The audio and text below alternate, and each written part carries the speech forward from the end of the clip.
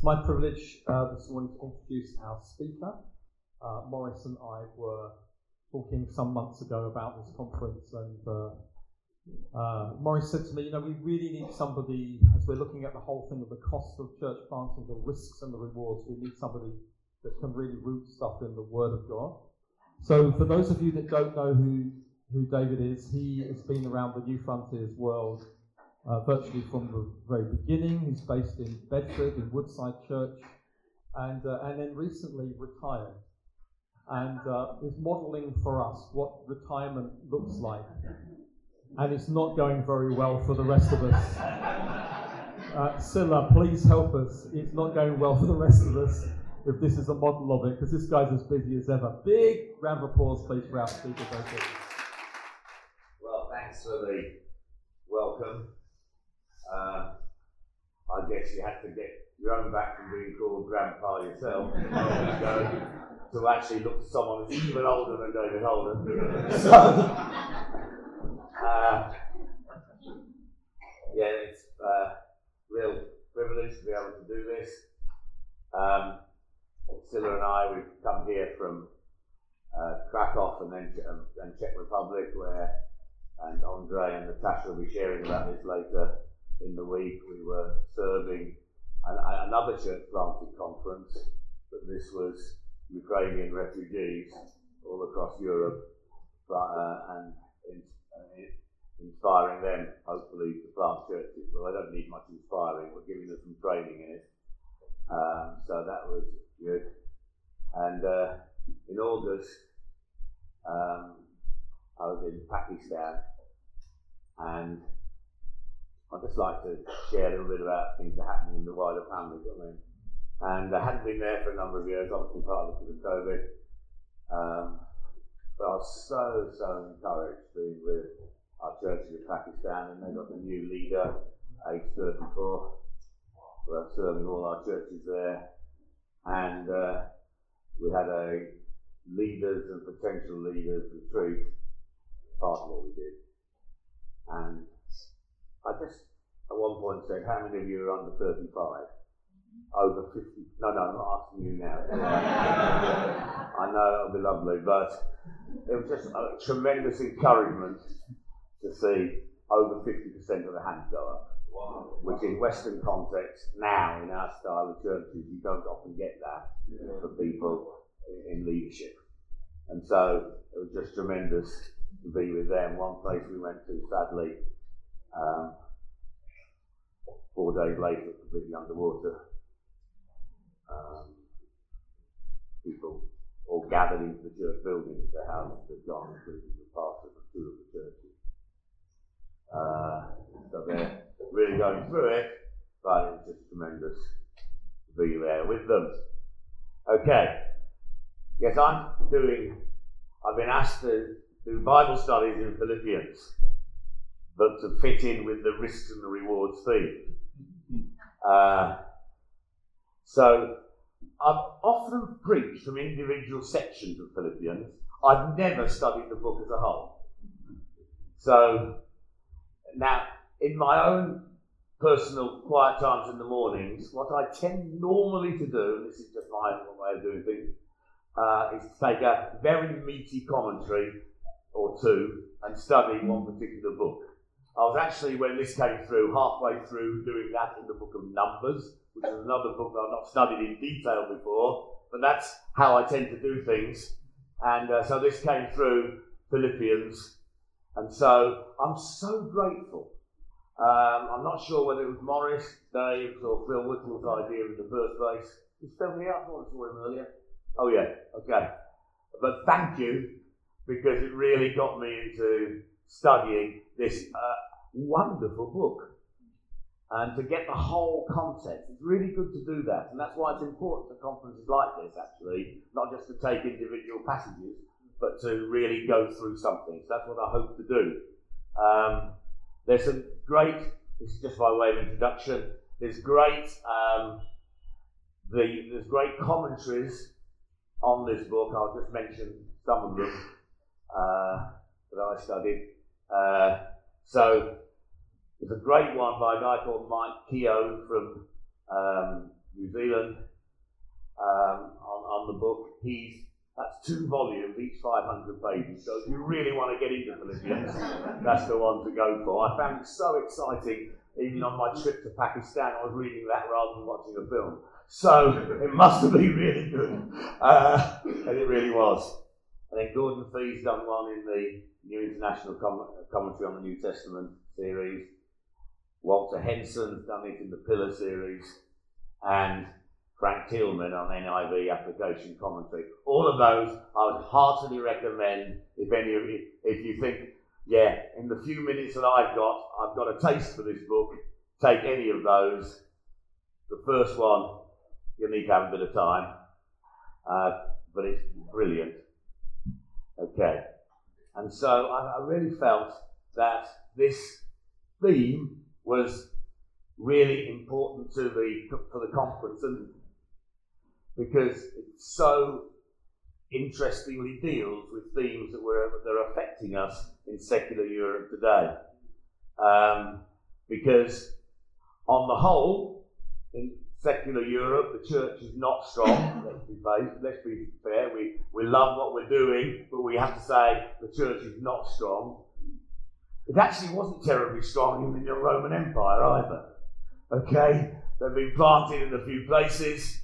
We sometimes think Ephesus, it was tremendous. All of Asia heard the word of God. But actually, if you read through, it wasn't all like that.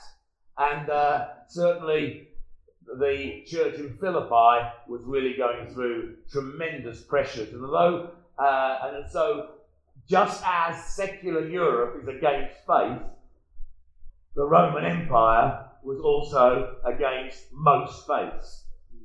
The Jewish one was tolerated, but most were not.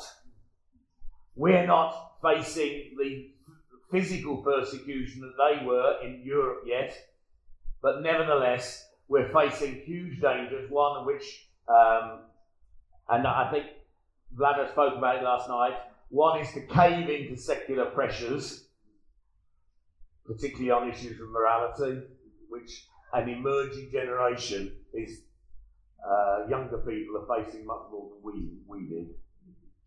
The other thing is, and again Vlada touched on this, is retreating from it and just being judgmental about the world. Paul actually, his attitude to sin was to preach the gospel to it and set the church free from it as an example. And sometimes we forget, because we think we still have a Christendom mindset where the church could influence things. Now we have to influence things much more like salt and light or yeast in the air, not by coming and some sort of being able to influence governments too much. Let's face it. Okay, and that's what it was like for these people then. And in that context, Paul simply wrote to the church in Corinth, for example, they misunderstood him. He said, I'm not saying have nothing to do with people who sin in the world. If you had to do that, you have to be taken out of the world. Rather, I'm saying, you live godly lives in the church. That is what it will do. And Philippians is very much like that as well. Okay. So, let's read the scripture. And let me pray first. What I want to pray is that you get as excited about this book as I did when I spent 3 months studying it. Okay. Father, I pray for that. I pray that this book may begin to characterise, this letter may begin to characterise our leadership, our church planting, our willingness to suffer, our willingness to take risks, knowing there's the rewards. Father, I pray, let that happen through this time in Jesus' name. Amen. Could I say the biggest risk that I found, you might think, well, it was prison, it was persecution. Actually, it wasn't that for me. It was, can our leadership in this all over the world actually be modelled on the leadership that was demonstrated in this epistle? Because our leadership tends to ape the culture. Okay? That's why I found the biggest challenge, to be honest. And the biggest risk that it won't do it. Let's read it now. I'm reading from the New Living Translation. I tend to when I'm reading long sections of scripture, because I find that even new believers coming in can understand this. Okay, now I know that's not you, but it's still what I tend to read. Okay, this letter is from Paul and Timothy, slaves of Christ Jesus. I'm writing to all of God's holy people in Philippi who belong to Christ Jesus, including the overseers and deacons. May God our Father and the Lord Jesus Christ give you grace and peace. Every time I think of you, I give thanks to my God. Whenever I pray, I make my requests for all of you with joy, for you have been my partners in spreading the good news about Christ from the time you first heard it until now. And I am certain that God, who began the good work within you, will continue his work until it is finally finished on the day when Christ Jesus returns. So it is right that I should feel as I do about all of you, for you have a special place in my heart. You share with me the special favour of God, both in my imprisonment and in defending and confirming the truth of the good news. God knows how much I love you and long for you with the tender compassion of Christ Jesus, the relationship with the church. I pray that your love will overflow more and more, and that you'll keep on growing in knowledge and understanding. For I want you to understand what really matters, so that you may live pure and blameless lives until the day of Christ's return. May you always be filled with the fruit of your salvation, the righteous character produced in your life by Jesus Christ. For this will bring much glory and praise to God. It's written very clearly, isn't it? And I want you to know, my dear brothers and sisters, that everything that has happened to me here has helped to spread the good news. For everyone here, including the whole palace guard, knows that I am in chains because of Christ. And because of my imprisonment, most of the believers here have gained confidence and boldly speak God's message without fear. It's true that some are preaching out of jealousy and rivalry, but others preach about Christ with pure motives. They preach because they love me, for they know I've been appointed to defend the good news. Those others do not have pure motives as they preach about Christ. They preach with selfish ambition, not sincerely, intending to make my chains more painful to me. But that doesn't matter. Whether their motives are false or genuine, the message about Christ is being preached either way. So I rejoice, and I'll continue to rejoice. For I know that as you pray for me and the Spirit of Jesus Christ helps me, this will lead to my deliverance. For I fully expect and hope that I will never be ashamed, that I will continue to be bold for Christ as I have been in the past. And I trust that my life will bring honour to Christ whether I live or die. For to me, living means living for Christ, and dying is even better. But if I live, I can do more fruitful work for Christ. So I don't really know what's better. I'm torn between two desires. I long to go to be with Christ, which will be far better for me, but for your sakes it's better that I continue to live. Knowing this, I am convinced that I will remain alive, so I can continue to help all of you grow and experience the joy of your faith. And when I come to you again, you will have even more reason to take pride in Christ Jesus because of what he's doing through me.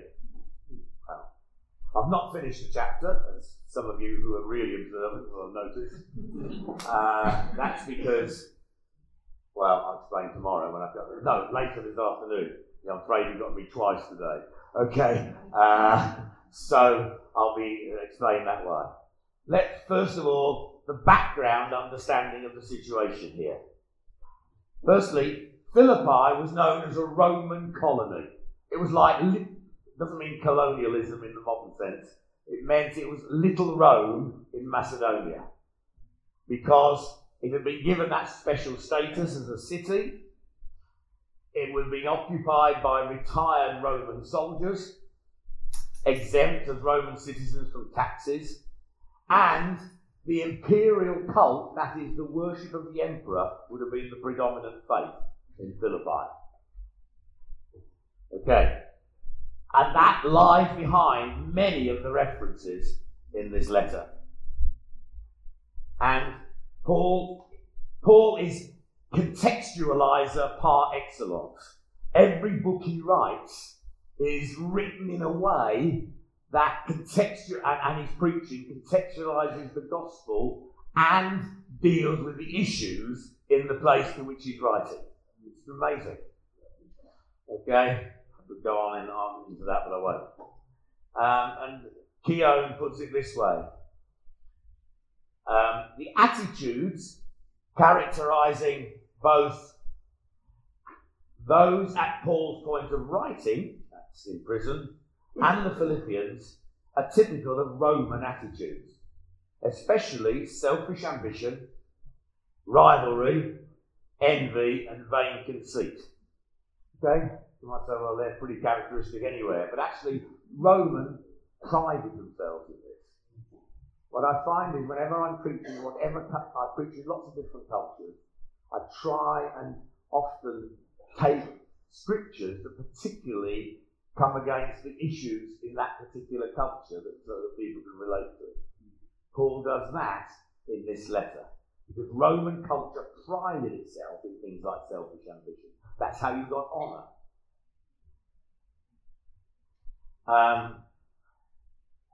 While the Christ hymn, that's in chapter 2, we're looking at this afternoon, has multiple points of reference, one of the obvious ones that would speak into citizens of highly Romanized Philippians is the contrast between Christ and the emperor. The use of citizenship language also brings the clash between the Roman Empire and the kingdom into stark contrast. Our churches need to live in stark contrast to the world around, whilst being understanding enough of the world around to be able to relate to it. That's how Paul approached the gospel everywhere. When he's preaching to Jews, the Old Testament is fulfilled in Christ. When he's preaching in Athens, Greek poets are fulfilled in Christ. Okay? It's always how he does it. Here, he is challenging the whole way of life of the Roman Empire. So, there's some doubt as to where the letter was written from. Of the commentators that I love on this, Henson thinks Ephesus, because he does seem to have suffered a lot in Ephesus, even though it's not written in Acts. Whereas Fee and Keown think Rome. So, amongst my favourite commentators, it's 2-1 to Rome. So I'm going to go for Rome. I think because we know definitely there was a Praetorian Guard there, but we don't know that about Ephesus. And he talks about how that his gospel had been known amongst all those people. Okay, it was a Gentile church. There was no synagogue in Philippi. Those who were God-fearers had to meet by the river, which is where Paul went first instead of going to the synagogue first. Most would have been from the lower echelons of society, but some, one or two of the Roman names that are mentioned in the letter, would have probably been wealthy. And there were certainly larger homes like that of Lydia, where they used to meet when Paul was there. It was a relatively poor but generous church, and is the church that most supported Paul in his ministry. Where, even when he went to the next town, it says they supported him. They supported him in Corinth, so he could give up tent making for a while.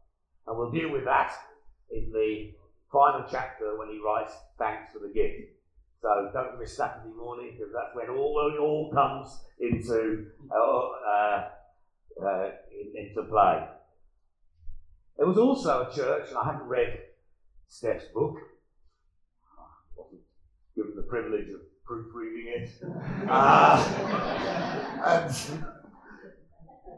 But the characteristic of this church was, and all the Macedonian churches, was that women were very prominent in the leadership. Okay, you can read that in Acts, things we often skip over. There were a lot of prominent women there, and the next place, and the next place. And certainly that is true. Some of the co-workers that I identified in this book were women. So it's a very women-honouring book. It was a church generally commendable, but now in danger of disunity. And Paul thinks a disunited church hinders the gospel, because they're not focusing on their mission, they're focusing on their problems. It was a missional church, strong emphasis all the way through on partnership in the gospel, And there's a church facing opposition and persecution from the authorities, and also two tendencies which we'll read about in chapter 3 had come through in terms of legalism on the one hand and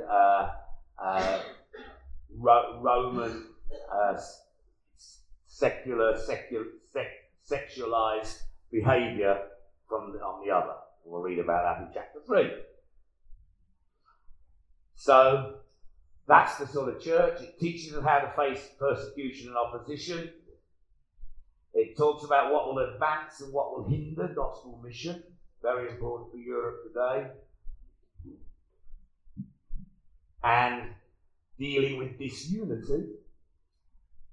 Very interesting. I was so impressed by this. I've never seen it before. The two things that Paul was really writing this letter for, namely to deal with the disunity within the leadership, particularly two women who'd fallen out with each other, who were co-workers with him, and thanking them for all their generous support. He doesn't actually get round to it till chapter 4. But what he does, although he deals with them both directly in chapter 4, all through the book he's dealing with them indirectly by teaching some of the principles which will help them get united. Could I just say, for church leadership, that's very, very important. We so often love to go directly to give the answer. Paul doesn't do that in this book. What he does is seemingly go all the way around the houses, but actually he is teaching into the issues that were causing the problems. And I know when I've visited some places who like a direct answer, people would say to me when I'm travelling, okay, what do you think we should do about this? And I will never answer that question. I will frustrate them because I want them to understand why they're doing it. Therefore, I teach what the scriptures say and then let them apply it and help them perhaps apply it on the way. And actually, a lot of the correction in the New Testament is done by indirectly rather than directly. The only time it's done directly, really, is particularly Galatians, where Paul hardly starts his letter without coming at them. Who you foolish Galatians? Who's bewitched you? Because there, the gospel was so at stake that he has to. Whereas here, the gospel wasn't at stake. Problems in the church were at stake. And he therefore takes the whole book, teaching them so that it is easy to work out what they should do. Particularly those who serve other churches, remember that. I know we're pretty good, we can give answers to all sorts of issues, but it's not the best way of doing it. Might solve the problem, doesn't help the people grow. Okay. Right, so let's get into it. So, first of all is the greetings. The greeting, thanksgiving and prayer are typical of the style of letters of that time. What Paul does, he takes the way everybody wrote letters, to read other Roman letters, and it was written, or Greek letters, it would be written the same way, but he infuses them with Christian truth. Okay. And so Paul does that here. He adopts a cultural style, but infused with Christian truth. Again, another contextualization principle. He starts off Paul and Timothy. Even though Paul, the rest of the letter, writes in the first person singular, I, including I am sending Timothy, actually he starts with, we're partners in the gospel. Because he wants to demonstrate that, because one of his themes is partners in the gospel. He says, we are slaves of Jesus Christ. When Paul writes to Roman context, that's the letter to the Romans and the letter to the Philippians, he starts off with, we are slaves of Jesus Christ. Interesting, isn't it? Because it's sort of undermining the whole Roman approach to life to start with. Here we are, we're the people with authority here, we're slaves of Jesus Christ. And this is such strong words, undermining the Roman value of ambition from the start, and very meaningful in a Roman context. It denoted a biblical context of both attitude, serving others, taking a lowly position, but also privilege, as in the Old Testament it is used to describe the key relationship of key leaders, Moses, Joshua, David, to the Lord. So the Greek translation of the Old Testament, you wouldn't get it through in the Hebrew, it's again slave that's used in the Greek translation, which is what the early church used. And so it speaks both of humility and privilege. So, in his brilliant book, Slaves of Christ, this is written. The term doulos, a slave, expresses both a vertical and a horizontal relationship of the Christian, who's both the willing vassal of the heavenly master and the submissive servant of fellow believers. If you're a leader, that's what you have to be. A willing vassal of the great master and a submissive servant of fellow believers. The term epitomises the Christian's dual obligation, unquestioning devotion to Christ and to his people. People aren't there to serve your vision. You understand? You're there to equip them to fulfill God's call upon you corporately and then individually as God would lead them. We often say, okay, my vision is this letter. I'll come back to it in chapter 4, but I can't help getting there. This letter so undermines a lot of manuals on leadership that have infiltrated the Christian church of recent times. Okay. The vertical relationship is prior and the horizontal secondary. Christians are devoted to one another as a direct result of being devoted to Christ. When they serve each other, they are demonstrating and expressing their slavery to the Lord. Okay. Come on. You're planting a church. It's not there to get people around your vision. It's there for you to serve the people who you're reaching.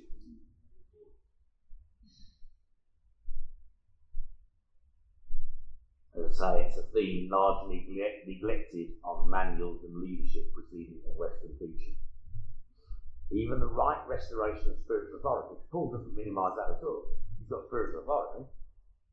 In the early days of movements like ours, could and did become grotesque without an equivalent emphasis on this theme.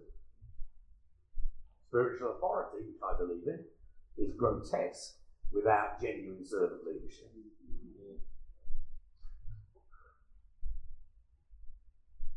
And Paul then, unlike in Rome, he then goes on to say, and I'm an apostle. He doesn't do that here. There's times for using the apostolic calling that God's given people. There's times for not using it. Because he's writing, this letter is a friendship letter. Contextually, that's what it is. It's a letter between friends. So Paul doesn't say, as an apostle. Okay? Other times he does, which is right. And so, if that's true though, why is it the only letter that's addressed to elders and deacons? Because Paul's generally not using position in this book. Well, firstly, because the way he expresses it shows they're part of the church rather than over it. Okay? Even apostolic ministry, I love that scripture. It says God has placed in the church first apostles, not over it. Okay? So they're seen part of the church rather than separate or over it. And elders and deacons together are important in leadership. Again, if I may reflect back a little bit, I think we emphasised eldership to the exclusion of deacons, whereas actually, and I think I take the same position as I think Steph was getting round to sort of saying that he believes in that interview, but we need to wait for the book. Okay. Whilst I believe in the role of male elders as spiritual fathers within the church, leadership in this book was elders and deacons, which is very clearly includes women. You know, Romans 16, I commend to you Phoebe, a deacon of the church in Kencrea. And so, this wasn't just, it was for the whole church, as all the letters, but it wasn't just to the elders, because we tend to do things. It was to the elders and deacons, so that jointly, men and women with particular responsibilities in leadership can lead the church into something. Okay. And I think that was important in Philippi. And it's probable that the problem, it was almost certain, the problem of disunity in Philippi was amongst this leadership group. Okay, Euodia and Syntyche certainly were part of the team alongside Paul. And it will be part of this group's responsibility to follow Paul's instructions to sort out the problem, and specific instructions are given to one amongst them. Paul is addressing, quote here, the whole church, and the leaders especially, to act in response to his appeal and unity within their ranks and with the whole church. The leaders above all others need to take on the Christ pattern and lead out partnership, unity, humility, selflessness, service, and sacrifice. Okay? You want to lead? There you are. Okay. So, then you get the thanksgiving and prayer. There's thanksgiving with joy for the Philippian church. It's called attitude to its converts and those saved since he was there. 30% of all Paul's references to joy are in this letter. A suffering letter. Paul demonstrates gladness in suffering and wants the Philippians who are similarly suffering to also experience joy in it. Could I say, my experience of visiting churches going through hard times outside of the West is that joy is massive. Wow. You understand? Paul is the apostle of suffering, but also the apostle of joy. The combination of Paul's situation, Epaphroditus is near death, come on to, the threat of Judaizers, their suffering at the hands of pagan prosecutors, and the divisions in the church between rival factions has combined to bring a deep sense of loss and grief to the church. Paul's injunctions urge them to rediscover their joy in the Lord. For Paul, joy is not a feeling derived from prosperity, success, or good circumstances, but a deep enough positivity despite externals. Okay. And it's a test, a challenge to me. Silas here, I have to say that it's a big challenge to me to find joy in difficult circumstances. And fellowship and partnership in the gospel. Partnership is a theme of this letter.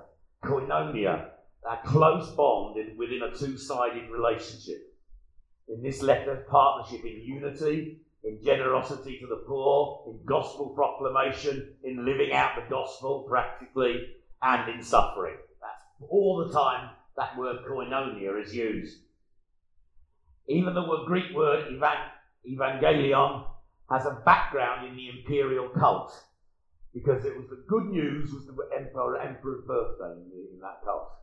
The good news was the emperor's birthday when they celebrated the good news. He's writing directly challenging that.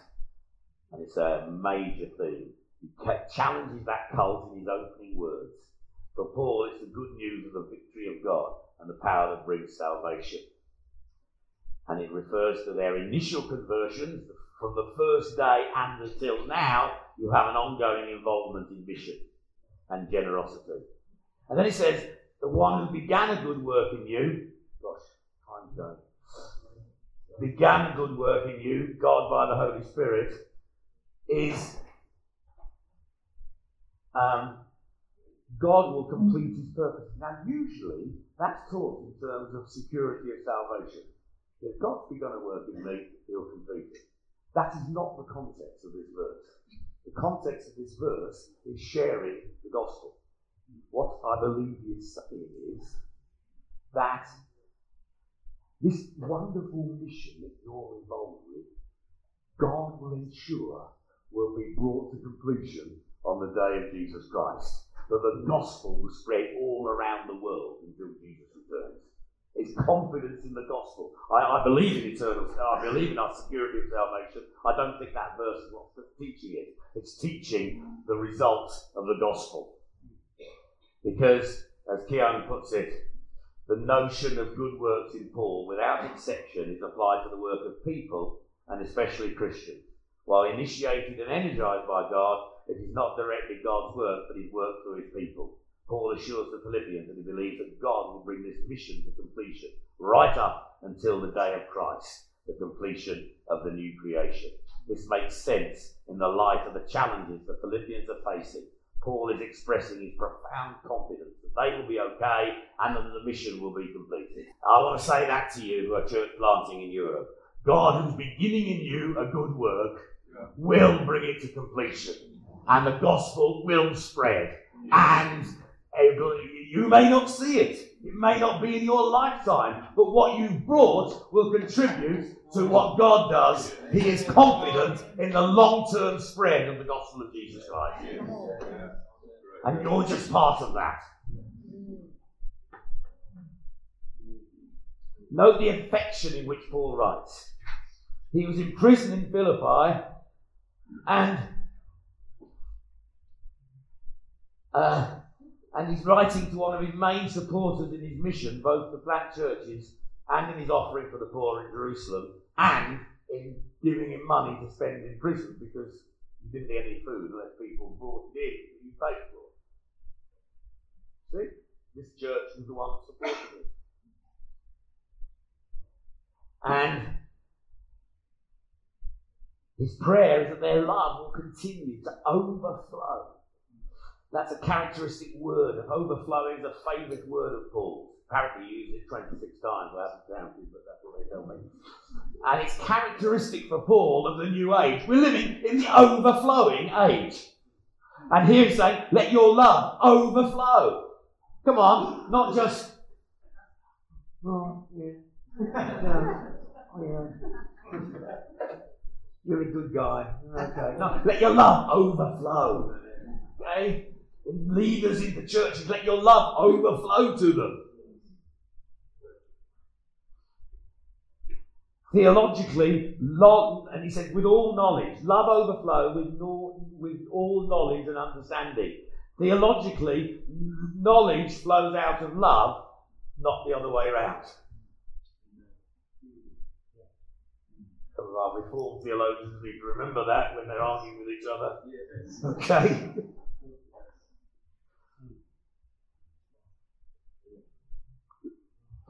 Thoughtful love towards God, one another, and the world. And looking forward to the day of Jesus Christ. He then talks about the unstoppable gospel advance.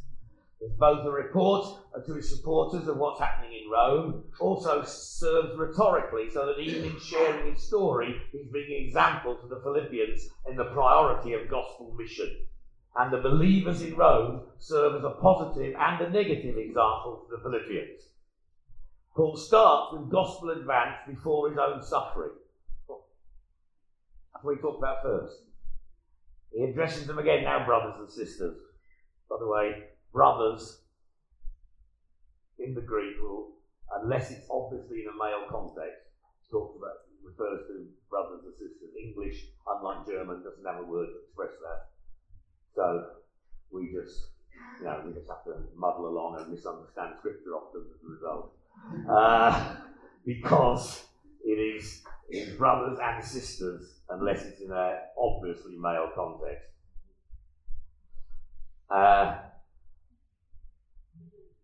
And Paul is almost personifies, he says, the gospel is spread amongst Caesar's elite forces. He personifies the gospel as an unstoppable force sweeping the world. Okay? Can you just want to turn this off?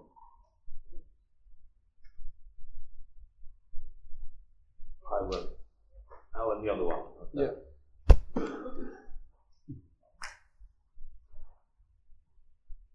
Please, none of that goes on social media, can it? Yeah. Or quoted in your churches when it's being recorded. Okay. And so it spread through the whole imperial guard. In prison, the gospel is still advancing. Like a Trojan, him in prison is like a Trojan horse for the gospel. And incentivises other believers in Rome. Even those with wrong motivation and selfish ambition are brothers and sisters, but they're genuine believers, genuine preachers of the gospel, but also motivated to harm Paul. These are examples to the Philippian church. He's actually using them to teach the Philippians that your disunity is coming from selfish ambition. So this is what happens when selfish ambition gets into the church that we do.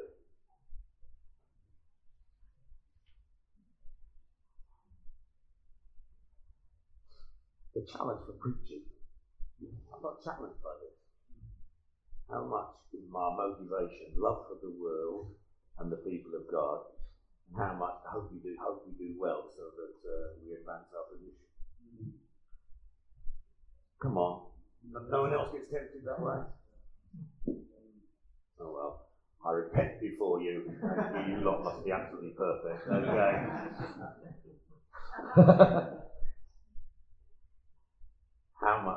How much, or simply do well. No, we don't want to do a bad job, obviously, but it's our motivation. Love and serving people. But Christ is preached to Paul as an example to us all. Then there's the personal dilemma. To be with Christ or remain for the sake of the church and gospel mission. Paul is hard pressed to decide which. Actually, he does have confidence, even though he puts his dilemma, it's much better for me to be with Christ personally, but it's much better for you, I say. He then uses very strong language, actually, and says, I am convinced I will remain. So a lot of debate. How was he convinced? Was it a word from the Lord? The word from the Lord that took him to Macedonia in the first place, wasn't it? A vision of a man from Macedonia calling. Was it a word from the Lord? Could well have been the case. Paul, although at other times he recognises he's hindered by Satan, he's different somehow. Also, he's founding his certainty in Scripture, although it's not obvious to us. He actually quotes from the book of Job at this point. In the Septuagint, in the Greek translation of the Old Testament, he's quoting from Job. Doesn't quite come through in our translations, but that's what he's doing. So he's adding Scripture to the word from the Lord. Is he confident that he has, because he's got Caesar's household, that he's got friends in high places who have assured him will be released through his trial? Maybe. There's nothing wrong in having friends in high places. You know, you get nothing wrong in using those things. We Westerners don't like that sort of thing. You shouldn't be who you know. Most of the world functions on who you know. Okay? And Paul often did that. It's okay.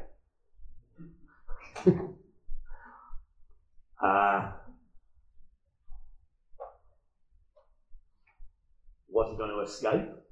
Because again, there will be those who would help him. And then later return to his appeal to Caesar. We know he went back there later.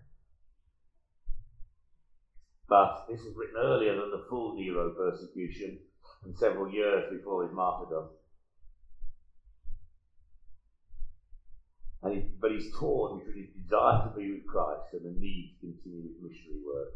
But that doesn't undermine his certainty of release and going to the Philippians. Or going on to Spain, possibly.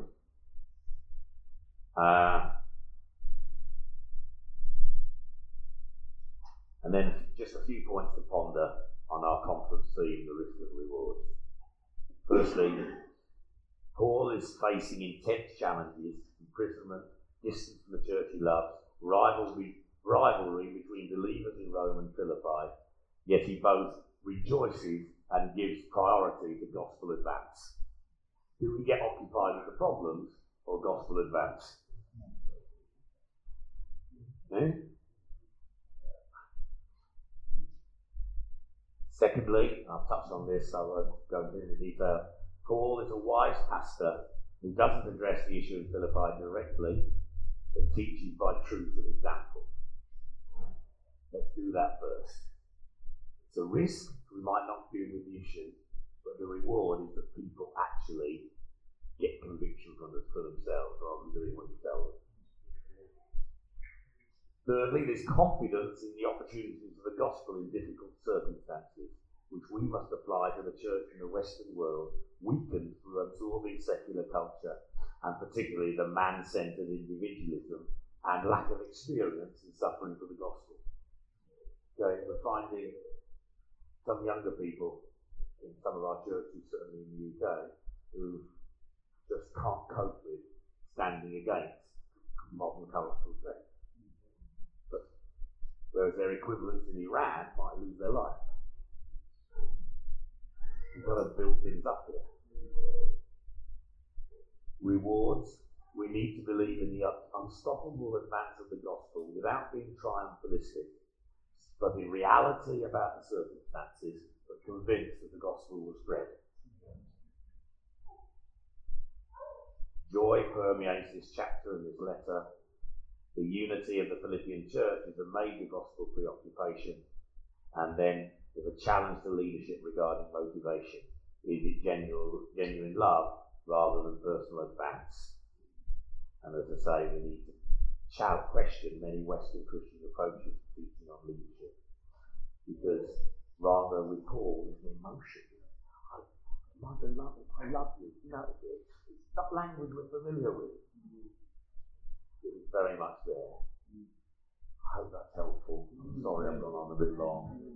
But I hope this underlines why we're studying this book as a motivation for church planting in Europe.